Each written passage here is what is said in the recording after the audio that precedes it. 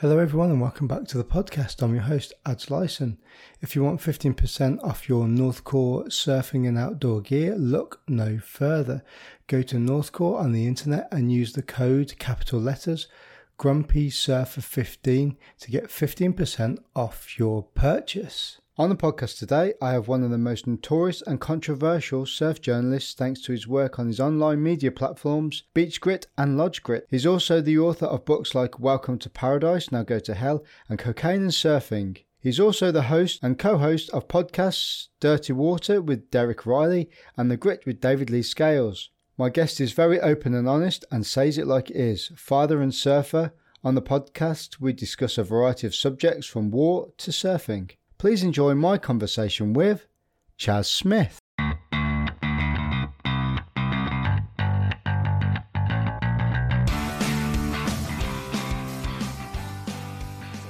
represents a snowboarder named Travis Rice, who decided a couple years ago that basically he wanted his legacy to be a big mountain kind of snowboarding tour. And so she's been working hard with him on that for the last couple of years, and then this past weekend it just ran. It's called Natural Selection, and it was absolutely incredible to see, and the snow was epic in Jackson. So yeah, a lot of fun. You managed to take it. You managed to go up there. You've got you got a daughter as well, haven't you? I do, yeah, 8-year-old daughter. Yeah, my daughter's 8 as well. Oh, nice. How fun is 8? I know, it must have been quite hectic pulling that round with you too. It was kind of, she's so used to the snow at this point and loves it so much. So actually her and I just go snowboarding, and it is more fun than maybe I've ever had my entire life doing anything. You run some online journalism pieces like Beach Grit, and there's another couple of them as well, isn't it? Do you want to talk a little bit about that and how you got into it?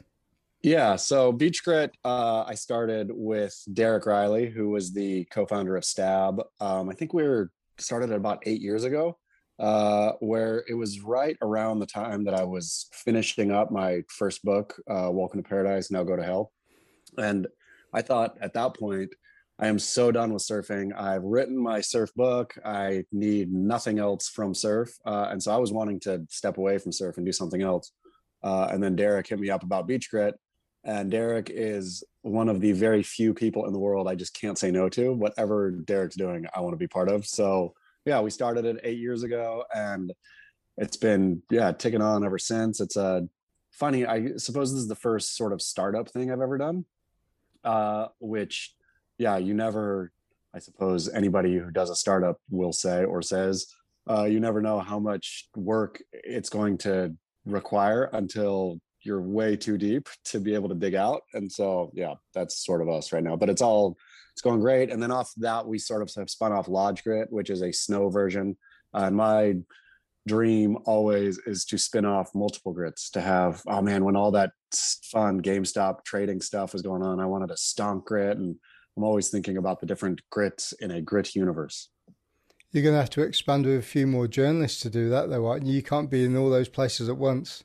No, and I need to do it even with the Lodge Grit now. That's part of my problem, I think, is I'm not very good at delegating tasks. And so, I just do it instead of where I should find other people to do it always. But hopefully that's what happens with the rest of them. How would you kind of generalize what Beach Grit is and Lodge Grit? Would you say it's you kind of making controversial bits of journalism? You're trying to find sort of like the tidbits and make something out of it. How would you kind of generalize what it is that what your output is?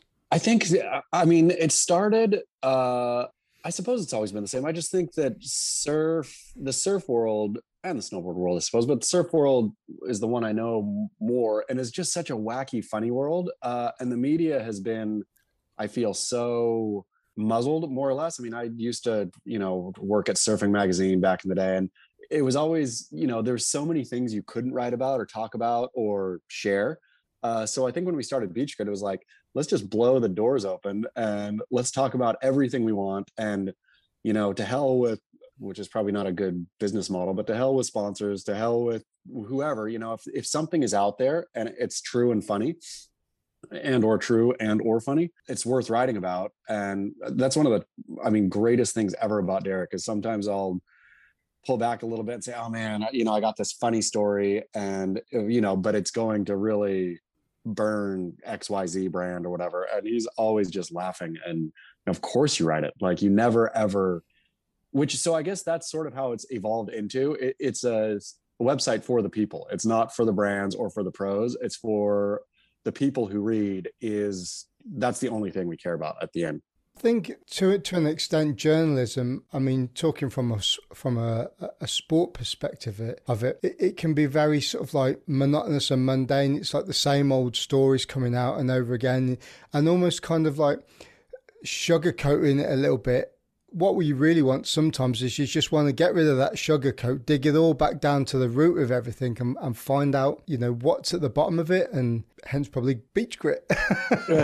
Precisely. It's precisely that. And sort of what's evolved from it too is the best part of the conversation is the actual conversation. It's the people in the comments, riffing on whether they're riffing on the, whatever was written or anything else. That's where the fun is, where again, I think this has sort of evolved over time where, it's parking lot banter now, which is pretty fun. Even if you do put some stories out there that are controversial, it's getting people talking about them as well, which obviously publicizes what you're doing. But if you're doing that and people are talking about it, they're not talking about the next Kelly Slater World Championship title or something like that. It's something very sort of like surface layer. There's no real depth to it at all. Completely.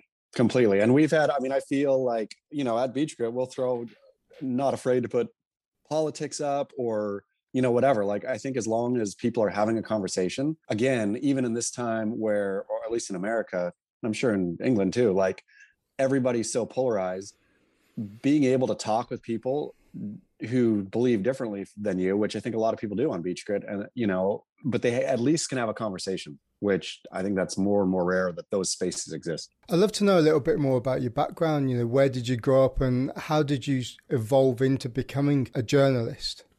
So I was born in California, but grew up on the Oregon coast. My folks moved there when I was 2 or something. That's sort of where my cousins lived in San Diego. So we'd come visit them, and I discovered surfing from them and brought it back up to Oregon with me and just loved to surf. That was so much my identity. I hated Oregon. I hated the bleak, cold, rainy Oregon coast. And even though obviously I was surfing in the bleak, cold, rainy Oregon coast, but as long as I was surfing, I felt like I was part of something bigger. I felt, would imagine that I was in California or in Hawaii or in Australia.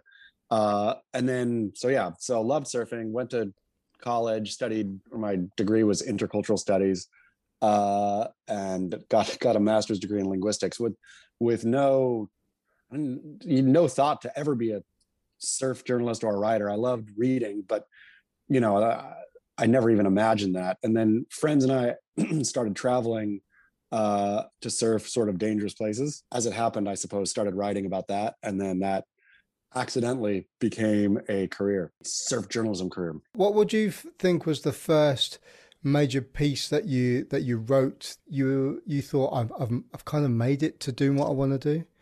The first one I remember, so right after 9/11, 2 friends and I went and surfed in Yemen, and my one friend wrote the story for Surfer Magazine, and then I wrote the story for Australia's Surfing Life. And I remember when I was writing it, just thinking, I can't believe it. I am writing, surf magazines meant so much to me growing up. That was my, hook into that culture, especially being isolated up in Oregon.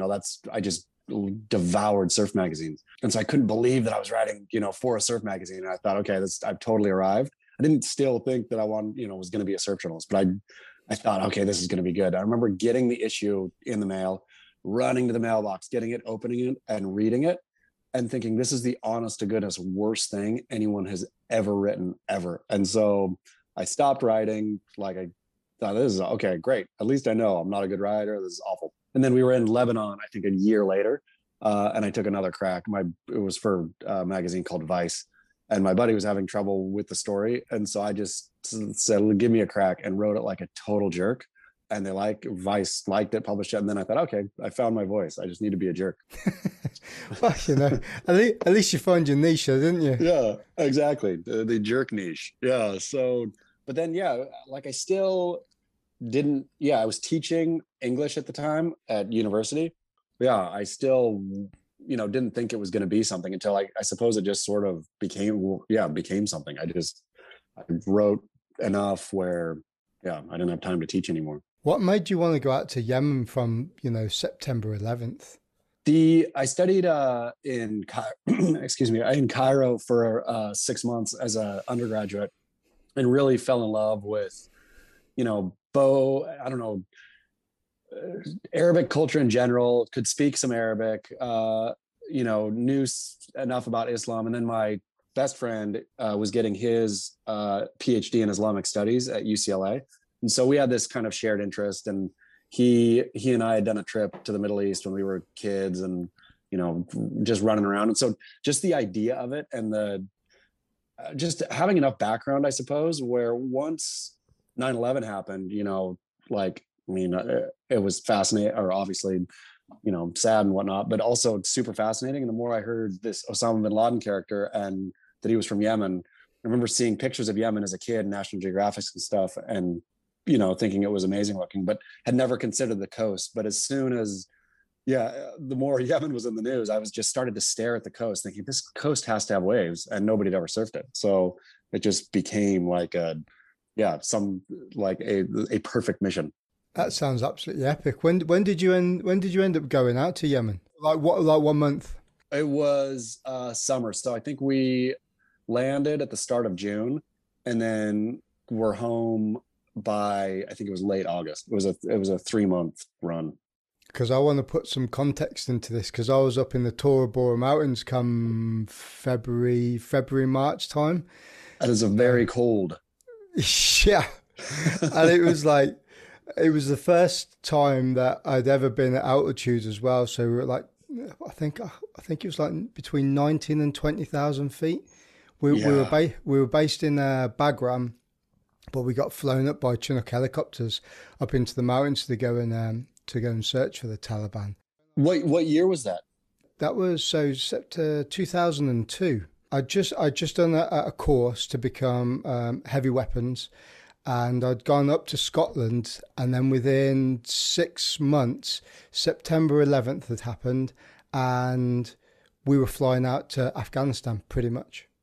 Oh man, how did you find Afghanistan? Do you know what? I've done 3 tours of Afghanistan and Iraq, and Afghanistan is probably one of the most beautiful countries in the world. I've read a few books on the culture and the history, and I was really, really interested in the hippie trail that went through the Middle East and into Asia. And you can see the beauty behind why people would want to go there. It's just such a shame that it's in the dire straits that it is now. And what I was really interested, what I really wanted to talk to you about really is, what your thoughts of a non-military person going over at that time. It must have been crazy. Yeah, I mean, it felt unhinged in just the perfect adventure kind of way, right? Like where, I mean, the Taliban, or I'm sorry, Al-Qaeda was running all through, Yemen at that time. I mean, obviously it was everywhere, but getting to have conversations with actually, I mean, virulent, violently, angry Islamists. I don't know, there was something about it that just felt so amazing. And it was great to, again, I suppose like the Beach Grit comment section, there was something about being able to bash our ideology against theirs and have real conversation, which at that point, I mean, I think it was dangerous, obviously at times and whatnot, but overall, I mean, people are people, and people still want to talk. Right. And I don't know, there was something, especially when I look back on it, something magical about both the time and the place. Yeah, I personally, I really like the Middle East, as a place, as a destination. I've been on a couple of holidays. I got married in Sri Lanka, so okay, that was pretty cool. And I never thought I'd end up doing that, if I'm perfectly honest, which was really weird because when we landed in Colombo, and the Tamil Tigers had just been doing a few attacks on the airport. So Yep. me and the missus rock up, land at the airport, come out these armed security guards everywhere, and basically the army. And there's all these security checkpoints, and we're going down to this place called Bentota, which is on the probably about a 20-minute drive from Colombo on the west coast. And we come out there, and these armed guards there, and you've got all these concrete blockades up, and we're going down. And I thought, oh man, I hope nothing happens. And then literally the day after we'd got to the hotel, the Tamil Tigers drove a suicide bomb into the side of the airport where all like, the sentry posts were. And I was like that, how are we getting out of here? And it was even worse. It was even worse on the way out, because on the way out, we went through at night time and there was nobody about. And I was like, look, if anything happens, I said this to the missus, I said, look, if anything happens, hold my hand and we're gone. I was going to go out the taxi door, made sure it was locked, and I was like, yeah, that was it. It's crazy. Oh, see, do you look back on those times though? I mean, I suppose you're still living it. You're still in the military, but do you look back and I don't know, like with a fondness for those days? I'll tell you something, and I had a conversation with a guy last night about this. Sometimes when you're in the military, guys that join up, especially because I'm in the Royal Marines Commandos, so when guys join, they want to join to go and fight war. They want to go into conflict. And the one thing I've always said, and I've taken recruits through as well, through training, is you need to be careful what you wish for. Especially this day and age where you've got lots of computer games, everything's televised, there's media. The whole ideal of being in a situation like that and seeing it in films must be really, really appealing. But what you don't see is the hardship in between being in firefights, the weeks on end, living on rations and water, and you might not be getting them because you might be in a dangerous area, or where you're living, you might just have to really, really ration. And those hard times, and then when you're getting attacked and nearly overrun at certain points, like we were, this is going to sound really bizarre in contrast, but it's really fun. Yeah. Until it gets real. Yeah. And that's how I see it. So the answer to your question is, yeah, I do look back and then go, fuck, we did some cool stuff. But, there were also some harrowing times as well. I mean, I suppose it's so easy to gloss over. I mean, yeah, I remember the times that I've been in trouble thinking, why in the world did I do this? Until after, and then you make it through, then you're like, oh yeah, that was good fun. But yeah, in the moment, of course, who knows how any of that stuff's going to end.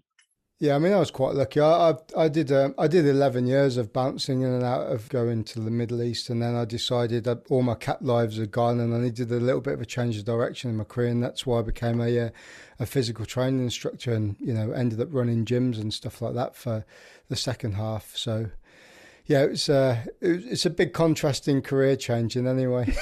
Yeah, I'd like to talk a little bit about your book. So you've written 3 books, is that right? 3, yeah. And I just finished the 4th. Okay, cool. What was your 4th one? The 4th one is about, it's a departure. It's about bank robbery. So my cousin went on a real hot, the one who's taught me how to surf actually, went on a real hot bank robbing tear. So yeah, it's sort of a story of family and bank robbery. Oh, wow. So is it sort of like a little bit of fiction and a little bit of reality involved in it, or was it? Nope, all reality. He hit 19 banks before he got caught, and then went to jail, got out of jail, and yeah, basically started doing it again. So he was like approaching the record, and he reached out to me when he was on the lam. And so it's just how it feels to be on the lam. Like I was so loving every second of going along on the ride with him, but he got caught again. So yeah, old cousin Dan. Mate, that sounds proper gnarly, that does. It's pretty funny. Yeah, hopefully people get a chuckle out of it. So how did you find the whole going from being a journalist into writing books? Because you've done what was the first one you did? Welcome to Paradise, Now Go to Hell was the first one. And then second one is Cocaine and Surfing. And third one is Reports from Hell. I've bought those, and like when we decided that we were going to have a little bit of a chat, I haven't had a chance to get through them. So I apologize. Oh, please Don't apologize. Thank you for buying them. Mate, I love surf content, but I like the abstract stuff as well. So, yeah, I'm looking forward to cracking into those. But how did you find going from writing pieces to go from magazines and then writing books? How was that? It was, I love to write so much. Like writing is still one of my favorite things to do. And so I suppose like being able to sit down at a computer with just the days stretching out and the days stretching out and being able to craft a book is honestly was so much fun. It felt like be in the space I like to be for longer, more or less. Then I suppose also like, oh man, with the first one, yeah, there's like times, when you just get, I never have real writer's block, but when it's real hard yards, like really grinding through page after page and it's just not flowing, and then it starts to flow. But it's funny, I had to the first book, Welcome to Paradise, which came out I think 7 years ago maybe, they never did it as an audiobook, so I just went in a couple months ago and read it for the audiobook version.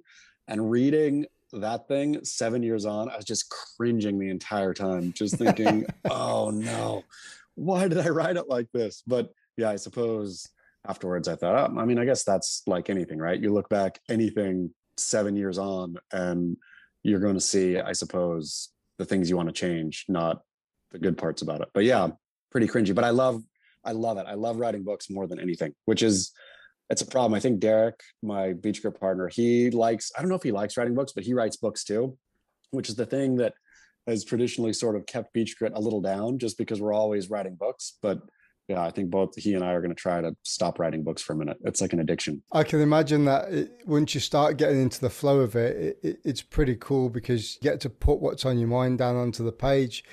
I've had an idea for years, and it's like it's always an idea until you actually do it in reality. Different places that I've been and the correlation with being a surfer as well, and throwing that in the mix is something that they can relate to. You should totally do it. Are you going to? I want to do it, yeah. To be honest with you, I have absolutely no idea where to start. Oh man, I never ever once plan something out. I literally start where I want to start and just write and see where it goes. That's every single one of those books is just start and keep going and keep going. So just start at the start. I'll start at the start then. I'll follow your advice. How do you find, so you talking about you were doing the audio book. How do you find reading that back? Like you're saying, you find it a bit cringeworthy. So you do a couple of podcasts as well, don't you? I do. Yeah, I do. One with Derek, Dirty Water, and then one with David Lee Scales called The Grit.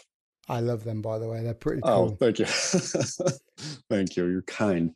How does the audiobook compare to podcasting? Yeah. So do you ever listen to your conversations that you have in your podcast? Do you listen to them back?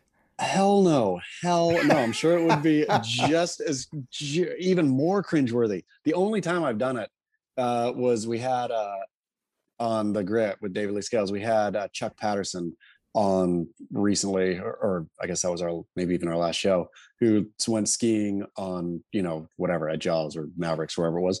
Yeah. Listen to that one. That was good. Yeah. So I went back because I remember we had made fun of, or didn't really make fun, but sort of had made fun of him in the podcast previous. And then he reached out to me and said he wanted to come on. And I was like, oh, this is amazing.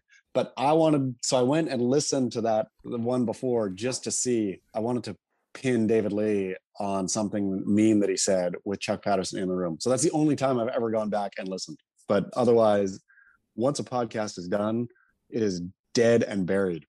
Have you ever listened to yours? Do you go back and listen to them? I have to, because I do all this myself. So I do the podcast. Yeah. I then go back and do all the editing. So I take all the ums and ahs, and for instance, I know for a fact in the last 20 minutes the stuff that I'm going to have to cut out of this. Does it make you better, do you think? Does it make you, I should probably go back and listen to mine and become a better podcaster. Do you feel like listening gives you sort of an ability to edit?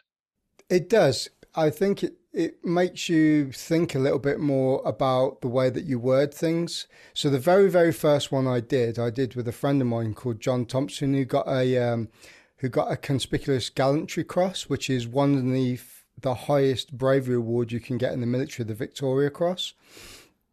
And because we were really familiar with each other, we were like effing and blinding and swearing. It was quite good, but there was literally no structure to it at all. So it must have, so, you know, and being in the military as well, we had a lot of military slang in there, which probably people really didn't understand either. So as I've gone on, I've been doing this nearly, 10 months now. So I've done this will be nearly my 40th podcast that I'll put out there. You slowly learn how to kind of construct it. So I've got notes down here. I never used to do that, you know, little talking points, and I tick them off as I go along. And I have to take out, like, I say a lot. So you wouldn't believe, listening to a podcast back, how annoying it gets listening to somebody go Oh, that's a great point. I'm going to take that in and make sure I don't say Yeah, and the other one is, do you know? Oh yeah. There's Do you know? Yeah, you know? No, that's it. You know. Do you know? I cut it down. You know? You know?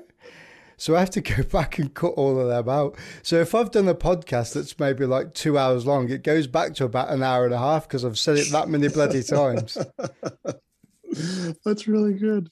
But it's a cool process though, because you know, like I'm saying it again, you get used to your own voice, but you also get to pick up on what other people are saying, so it doesn't sound like they're an idiot when they're talking to when they're not, if that makes sense.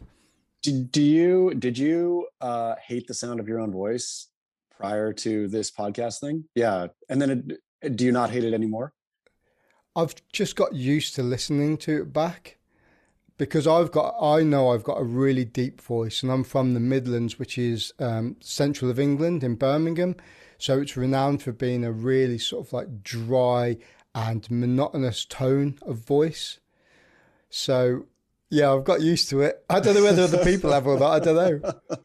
Oh man, I used to hate the sound of my own voice. Where I guess podcasting, exactly what you say. I don't like it now, but I'm used to it. It doesn't like jar me when I hear myself back. It's just, oh yeah, that's how I sound. Have you and David ever had anyone on the podcast that has been really hard work to try and get a conversation out of? I feel we have I feel that Derek and some of our early guests were harder for me. Like, I think we had, who was on there? There was some surfer where it just felt like, yeah, really like just dragging it out, where those ones when I'm sitting and looking at the clock and every minute just seems like an hour, when it's just like, oh, or when you know somebody's talking and that's great, you know, like they're just flowing, but I like that they're saying something really boring and going on and on and on and on and on. And I'm not going to step in and say, okay, this is literally boring. But yeah, like those are the ones that I'm just like dreading, thinking, oh, poor people. But I think David Lee and I, trying to think of a rough guest, I think it's all been fairly easy over on that one. The majority of people I get on here, half of them I've never met before. I'd say a third of them maybe I've said hello to maybe once or twice, and then the other people are, you know, I know they're either surfboard shapers, they're in the military, or we've had passing and we can have conversations. There's that familiarity with it as well. So what I've also had to try and develop with this is good social skills, which is coming from a military background where it's all very informal, is something that I've had to develop quite quickly. It's fun. Like, it's one of the things I like about podcasting, I suppose, is it is just a conversation, especially doing it with people I've never met. I mean, like you, where you get to have a conversation with somebody, and to capture that conversation there's something enjoyable about it, I think. I never think that I'm podcasting really when we're doing something like this. I always just think of, oh, I'm talking to you, which probably is super annoying to listeners sometimes, because I would totally lose track of, oh yeah, this is being recorded. I just think, oh, I'm in a conversation. No, not at all, really. I get really absorbed into it. I kind of get into a bubble. I mean, it's a bit weird because it's the COVID period, and like, for instance, we're still in a lockdown for a couple of weeks. So the majority of the podcasts I'm doing at the moment, I'm doing over Zoom. So even if it's people in this country, which I'd normally go and travel to go and speak to and settle the equipment up and do it that way because the sound quality is better and it's more personal. It is a little bit weird. However, you do kind of get absorbed into, like when you're watching a film or I don't know, a YouTube video, you get absorbed into it. And I'm absorbed into your phone screen that you've got up there, and and then the conversation just starts flowing, and you don't really notice it, I don't think, that much. Yeah, it's funny. Where in England are you based? Did you say you were? I live in the southwest of England, so where do you know Exeter at all? Yes. Yeah, so I live about 15 minutes south of Exeter, but where I'm currently, so where I work, is up in North Devon, which is probably the only place I could really, if you don't know where it is about 70 miles north of Newquay. Okay. What's your nearest wave? We have Croyd Bay and Saunton Beach. They're the local breaks around here. So Saunton's a longboard wave. It's a Okay. very shallow long beach, and then Croyd has lots of different sandbanks. There's a couple of reefs around there too. But yeah, it's a really scenic place. It's probably one of my favourite places in the UK to surf. I've surfed quite a variety of breaks around the UK, and I'll always come back here. It's an amazing place. What is your summation on British surfing or English surfing? I mean, is it what marks the English surfer? Probably their physical prowess, because they're wearing that much neoprene all through the year. Yeah, I think you have to be pretty hardcore to surf all year round. Some people that I know, they only predominantly surf during the summer months, so from the end of March through till maybe the end of October, the sort of like the spring, summer, and autumn times. But we get really, like for instance, the last few weeks and into next week, the swell's absolutely pumping at the moment. It's probably the best I've known it for a long time, to be consistent. So to get yourself in the water, you're donning your 543s, your 5 mil boots, your hood, and all that sort of thing. So that probably what denotes a British surfer, if I'm honest. Is there a sense of camaraderie? Do you think more so there than somewhere like here, where I live in North County, San Diego, which is just too easy to surf. The road is right there. Everything is accessible, and the breaks just pack out, and we're just this feeling of hating your fellow surfer. But I remember when I was in Oregon, if I saw another surfer somewhere, I would feel, because it was hard, I would feel, okay, you and I, we share something special. Is it hatred, or is it brotherly love? I've got a little bit of a different turn on this, because I'm in quite a unique position where I live centrally. So I live probably, my local break's about 10 minutes away, but it's pretty crap because it's off a estuary mouth, a really fast flowing tidal estuary mouth. So, and the waves don't really break that well around it. So for any decent breaks for me, so I commute up to work here, is about an hour away. So this is what I would call the North Coast, and then the South Coast, which is like into the British Channel, is what I would call the South Coast. So I live within an hour of decent waves. My sort of standard of surfing, I think, is not too bad, but because it's quite rare to have people locally to me that surf, I find it really difficult to find people to go with. So I do have friends in those different places. But so to the answer to your question, I think if you live in the villages, like in Croyd Bay and Braunton, which is the nearest one, or you live in Newquay, then I think there would be that camaraderie and, that sort of like niche, everybody around there. But outside of that, it's quite difficult because we haven't got these big built up populations like you do in California or any of the seaside towns in America. It's all very like small little populations, between a couple of thousand to 500 that live in these little villages. So it's quite difficult sometimes. It sounds pretty dreamy though, to live in a little seaside village and be able to surf and then go to the pub. I would rather do that than this.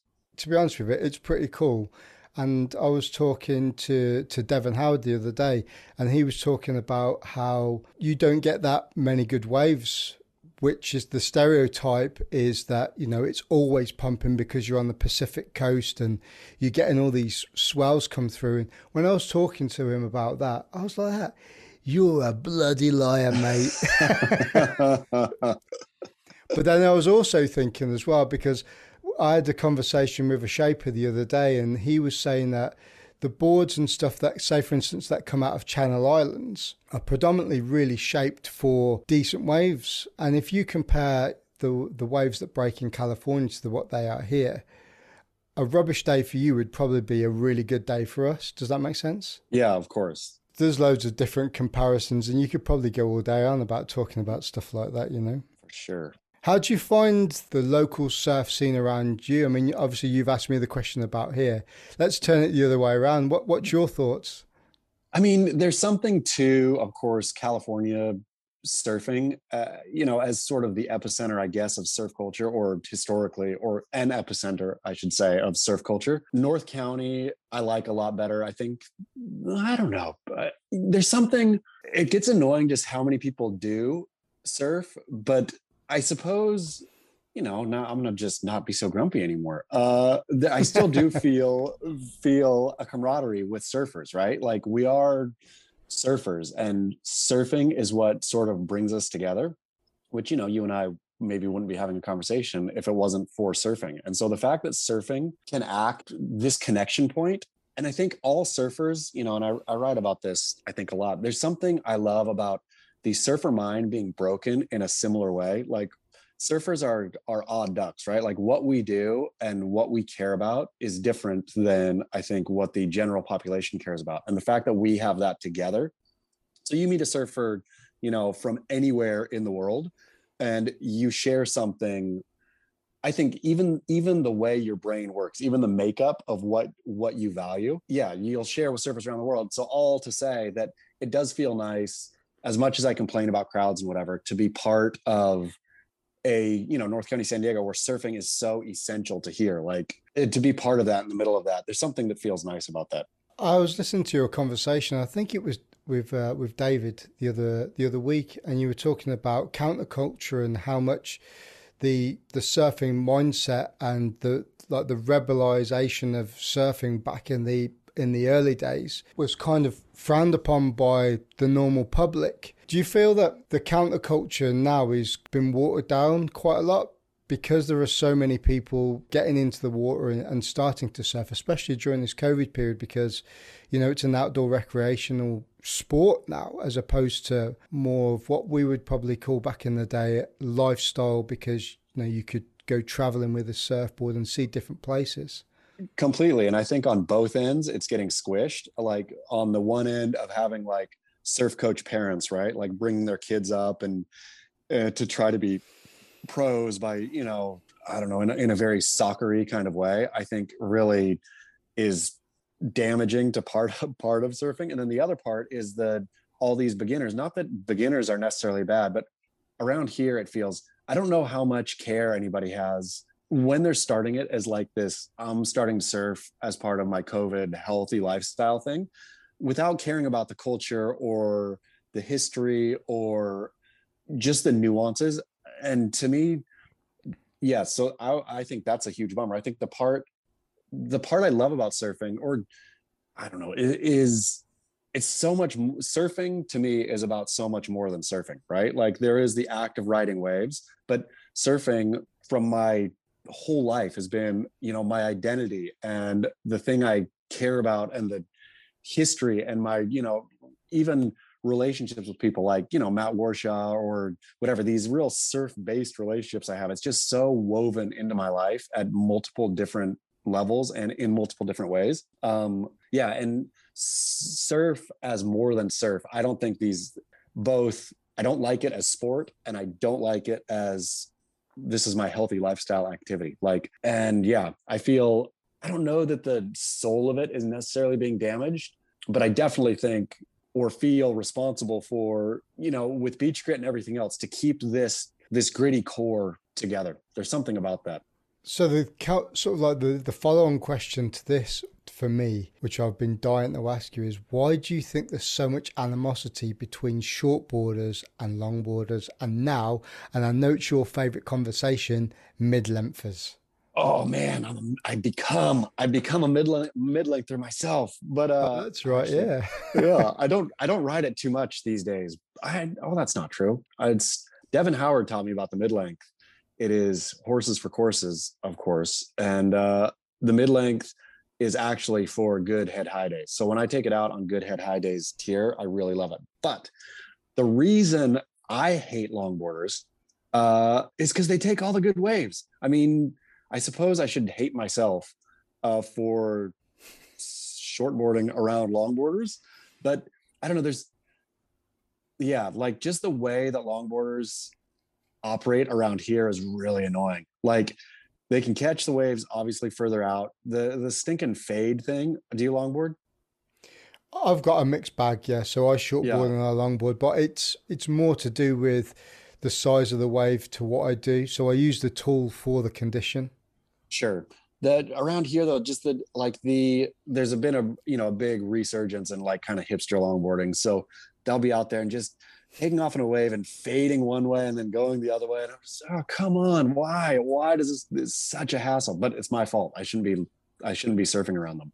Like I wish almost I hate rules and regulations, but I wish that there was designated you longboard here and you shortboard here and never the twain shall meet. Have you ever thought about flipping it on its head a little bit and thinking about if you were a longboarder, would you be like that? These shortboarders are in the way, get them out of the way. I don't think so, because if you're on a longboard, you're catching the wave way out. I mean, I suppose you'd be mad about maybe bobbing and weaving around them. Because one of the waves I ride most here, wave called pipes, the longboarders will be way out. I'll sit way on the inside. And so I suppose if I was them, I'd maybe think, okay, every time this stupid guy, I gotta carve around him, but I'm too busy hating them. So I don't have time to think. I don't have time to put myself in their surf shoes. You talked about it a couple of seconds ago about Devon gave you a Channel Islands mid. Had you ridden mid lengths before that, or was that kind of like your first one you'd ridden? And what did you think of it? Yeah, never. I'd been a, shortboard only guy forever. And I mean, what turned me on to it initially was just the Instagram clips of Devon riding it, where I was mesmerized by it. The way he rides that thing is the way I want to look, ideally as a surfer. Yeah, that's it. Like that flow. And, I ride a shortboard, but I am no radical surfer. I'm not doing airs or doing, real severe cutbacks. I love the flow. That's the part of surfing I love the most, is just that flowy feeling. And it looked like, Devon on a mid, it looked like he was getting everything out of the wave in exactly the way that I wanted to. And so having Devon as my spirit animal guide into mid-lengthing or riding a mid-length was so important, because I would have thought, okay, a mid-length is for crappy days, right? Your shortboard is for good days, your mid-length is for crappy days. Where Devon just explained when he gifted me that mid-length, look at how mine's not even that long. It's like 6'10". That's the longest board I've maybe ever had. Him just saying, look at the rail here, right? You have a lot of rail, so you need wave for that. So it's ride your mid-length when it's shoulder high or above. And around here on like a real, shoulder head high day, oh, it feels so good. I mean, those mid-lengths are sort of made for North County, San Diego. The waves here, or where I often surf, is not, super critically steep or barreling or anything. So it just feels so nice to get in there, to be able to catch the wave a bit earlier, to have that much board to sort of bite the wave too. Like, I was out, I suppose a couple weeks ago now, but took off on a, for around here, a big sort of steep wave. And just the way the board, with enough weight and everything, it just like dropped in. And I thought, okay, I totally get it. And I mean, I understand why these things exist. Like, you need board sometimes for condition, which I've been loving it. Do you not think sometimes, though, you've got a guy like Devon who's created with Brit this Channel Islands mid-length, and now it's pretty much sold out of everywhere.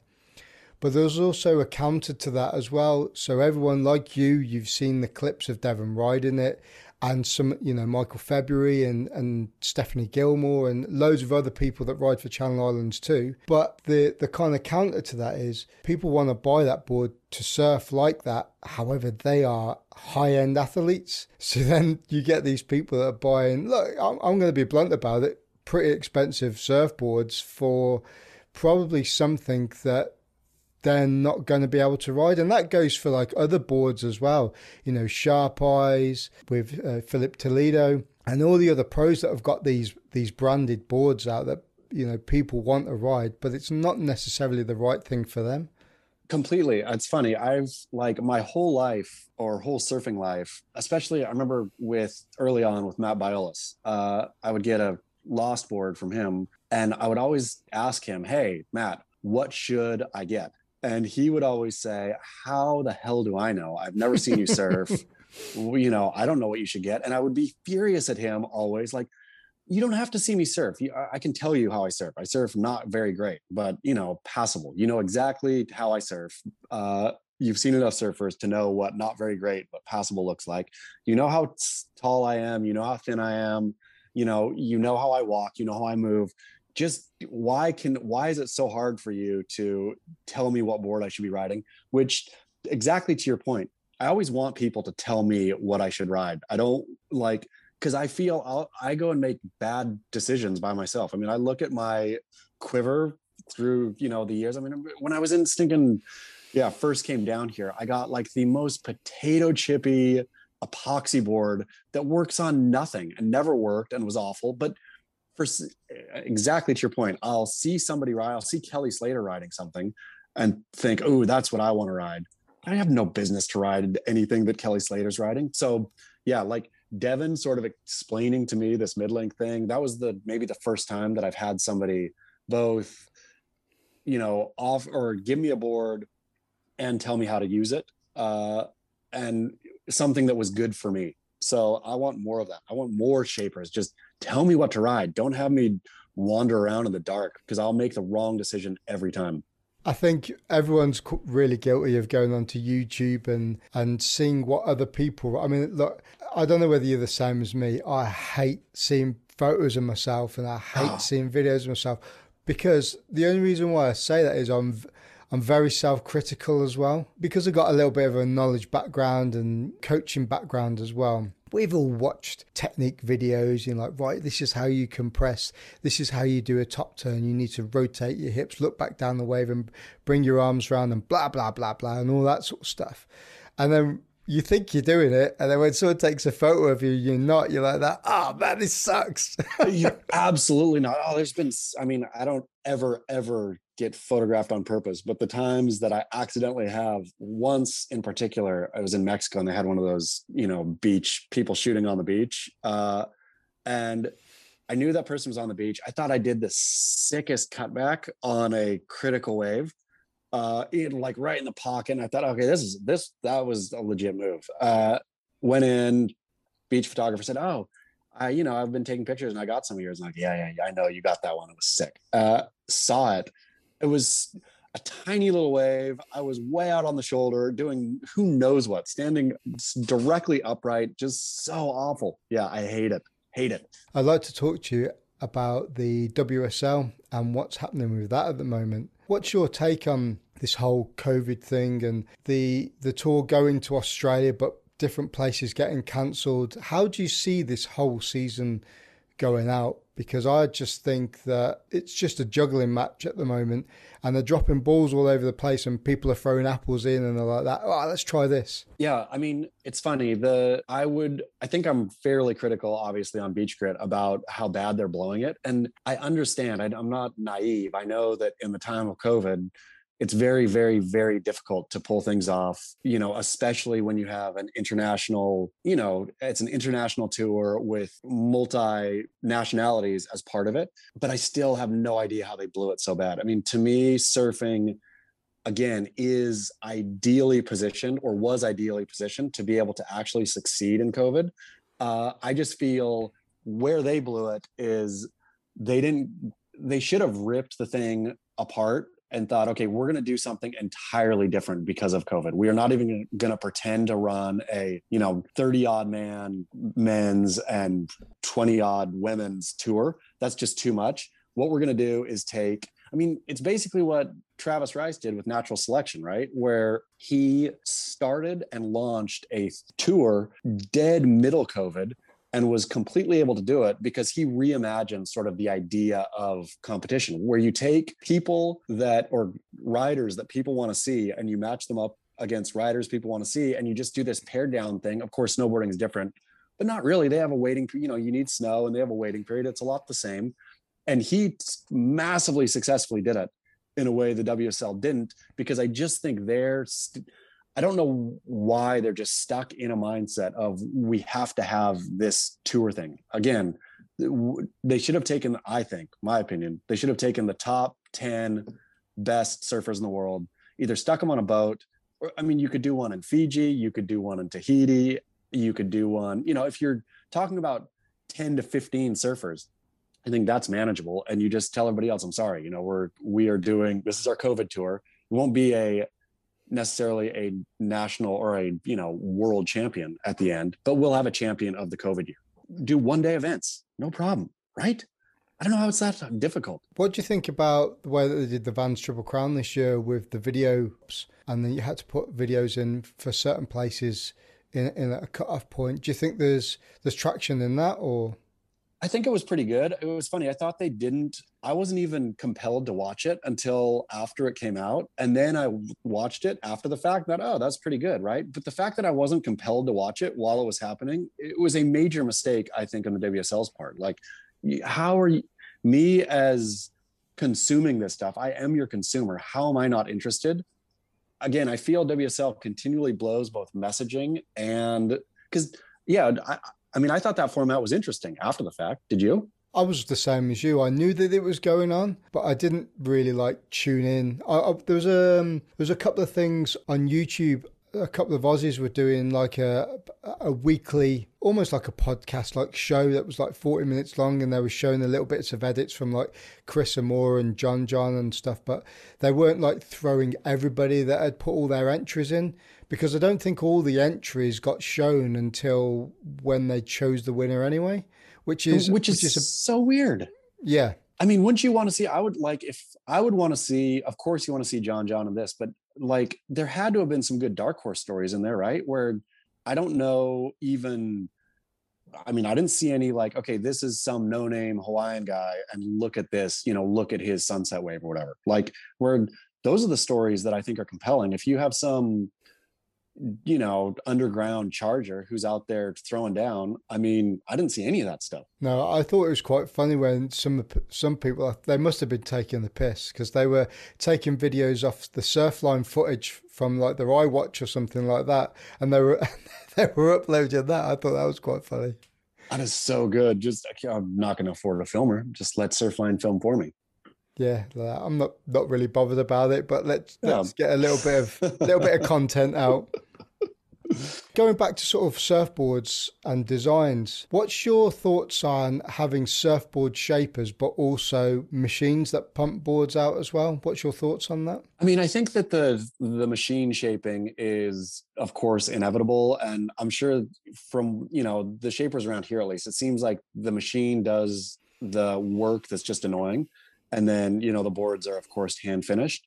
I think the whole pop out thing, make them in Thailand or whatnot, is not so good, just because I think there is an art to it and there is a craft to it. And, not that I'm against cheap labor. These guys have to do what they have to do. They have businesses and whatnot. But I don't know, there's something about the art of surfboard making, knowing your shaper, getting something sort of locally. For any surfer, yeah, great. Have a Kelly board or, whatever you want, any kind of, even at Channel Islands. But I think even Channel Islands produces everything locally, right? Where it's a local shop and a local shaper building that board.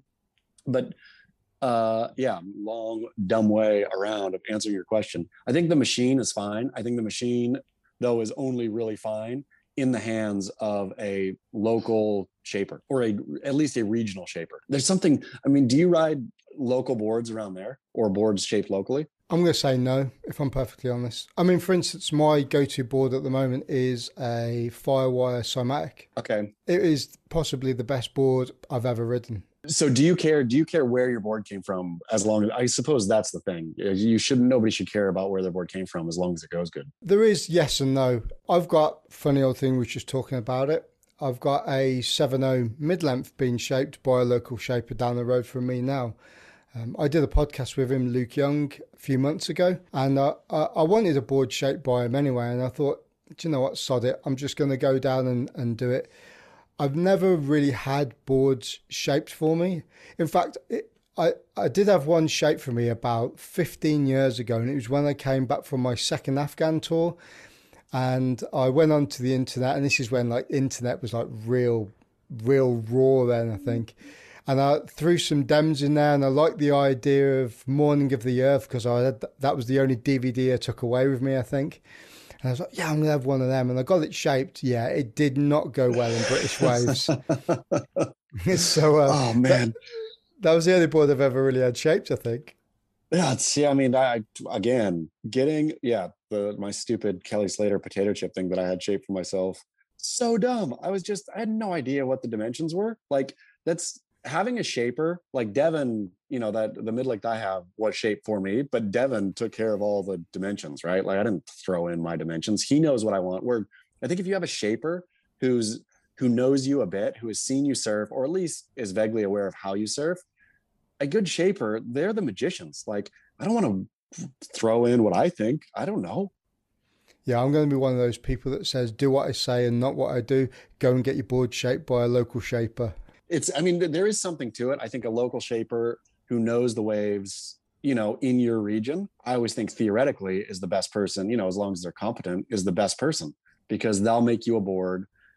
I mean, again, knowing a shaper, having a relationship with a shaper and being able to have that shaper shape a board for where you surf. I don't know how it gets better than that, to be honest. Yeah, 100% agree. Mate, I'm going to close out with a quick fire round because I can see your daughter hanging around the back of you, and I know what my 8-year-old would be doing. She'd probably be jumping on me, so she's been really well behaved, and say thank you from me. I will. The first question I'm going to throw to you is, if you had one surfboard fin set up for the rest of your life, would it be a single fin, twin fin, quad thruster, bonzer, or finless? I'm going to go real weird and go quad. I like to go fast, and if I like quads in point breaks, it's just too fun. Just go in a straight line, no turns. That's it. Done. That's it. Just fast down the line. It's my favorite kind of surfing. Favorite surfer and why? Favorite surfer is what's his name? Ryan Callanan. I really, really, really like the way Billabong rider Ryan Callanan, Australian. I really like the way both he surfs. And I like his story. I like that he was, the darling up and coming kid, and then sort of fell on hard times and is back now. His sort of, I don't know, the progression mixed with the maturity, I really, really like in his surfing, and his go for broke way he surfs. I love. He never safety surfs. I think that's the most constructive answer I've had for that question. The first surf film you ever watched? First surf film I ever watched was a Christian surf movie called Son Riders, S-O-N Riders, which featured, I think it was Mike Lambresi, and I don't know, it was who else was in there? I should know all of them. But yeah, it was a Christian surf movie. I've never seen that. Oh, Son Riders. Hot. Son Riders. The last surf film you watched, full length edit or full length film, not an edit? Can we count Tom Curren's as a surf film? I suppose that counts as a surf film. Now it's a little too short, huh? Well, I don't know. I liked it, and I've watched it about 50 million times. So if you add those minutes up, yeah.